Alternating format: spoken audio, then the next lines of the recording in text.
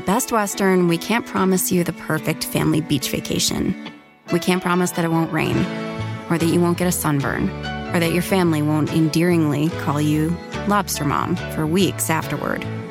What we can promise is a warm welcome and a comfortable room amidst all the joyful chaos. Lobster Mom. Life's a trip. Make the most of it at Best Western, with over 4,200 hotels worldwide. Retropod is sponsored by T. Rowe Price. Are you looking to learn a thing or two about getting your finances in order, saving, and investing? Check out The Confident Wallet, a personal finance podcast series by T. Rowe Price and the Washington Post brand studio. Find it wherever you get your podcasts. Hey, history lovers.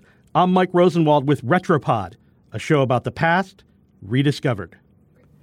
Everyone knows Alexander Graham Bell invented the telephone. You know who doesn't get a lot of credit? His dog. And he should. Bell's adorable terrier is part of the crazy story of how the telephone came to be. Today I want to share the stories of two unlikely characters in the development of the telephone. The first is the dog. Go back to 1863.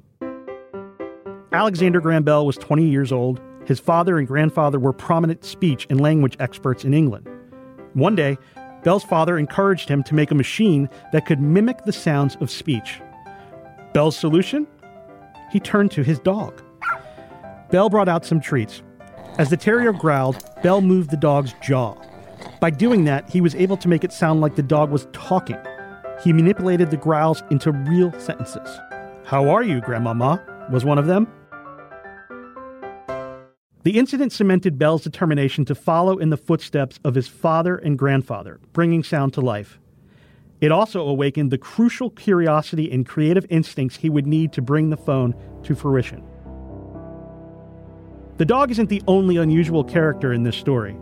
Another is a cadaver. While teaching at Boston University, Bell began working to improve a device for the deaf. The device turned sound into wavy lines on paper, which the deaf could then read. Bell wanted to approximate a human ear to test whether the sound waves could travel through. The idea was to help the deaf see the sound of words. He turned to an ear doctor friend for help, who suggested that Bell should just use a human ear for his experiment. One arrived in the mail a few days later. Bell set the ear up with a transcription contraption and began shouting into it. It worked, but not well. Not well enough to help the deaf in the way he'd imagined. Then Bell had another idea. Maybe the vibrations could travel along an electrical line, like a telegraph, and be turned back into sound on the other end. On March 10, 1876, in his Boston workshop, Bell set up receivers in separate rooms connected by a wire and powered by batteries. His assistant, Thomas Watson, helped. It was late afternoon. They were both tired. Bell went to one room, Watson to the other. And then it happened, almost like magic. Bell spoke. On his receiver, Watson heard this: "Mr. Watson, come here." Bell was so excited he spilled battery acid on himself. That night, he worked late with Watson, taking turns talking seemingly through the air. They read books to each other.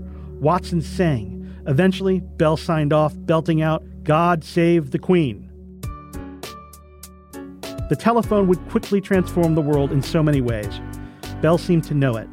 After that first phone call, he sent a letter to his father. He wrote, quote, "I have constructed a new apparatus operated by the human voice, and the day is coming when telegraph wires will be laid onto houses just like water or gas, and friends converse with each other without ever leaving home."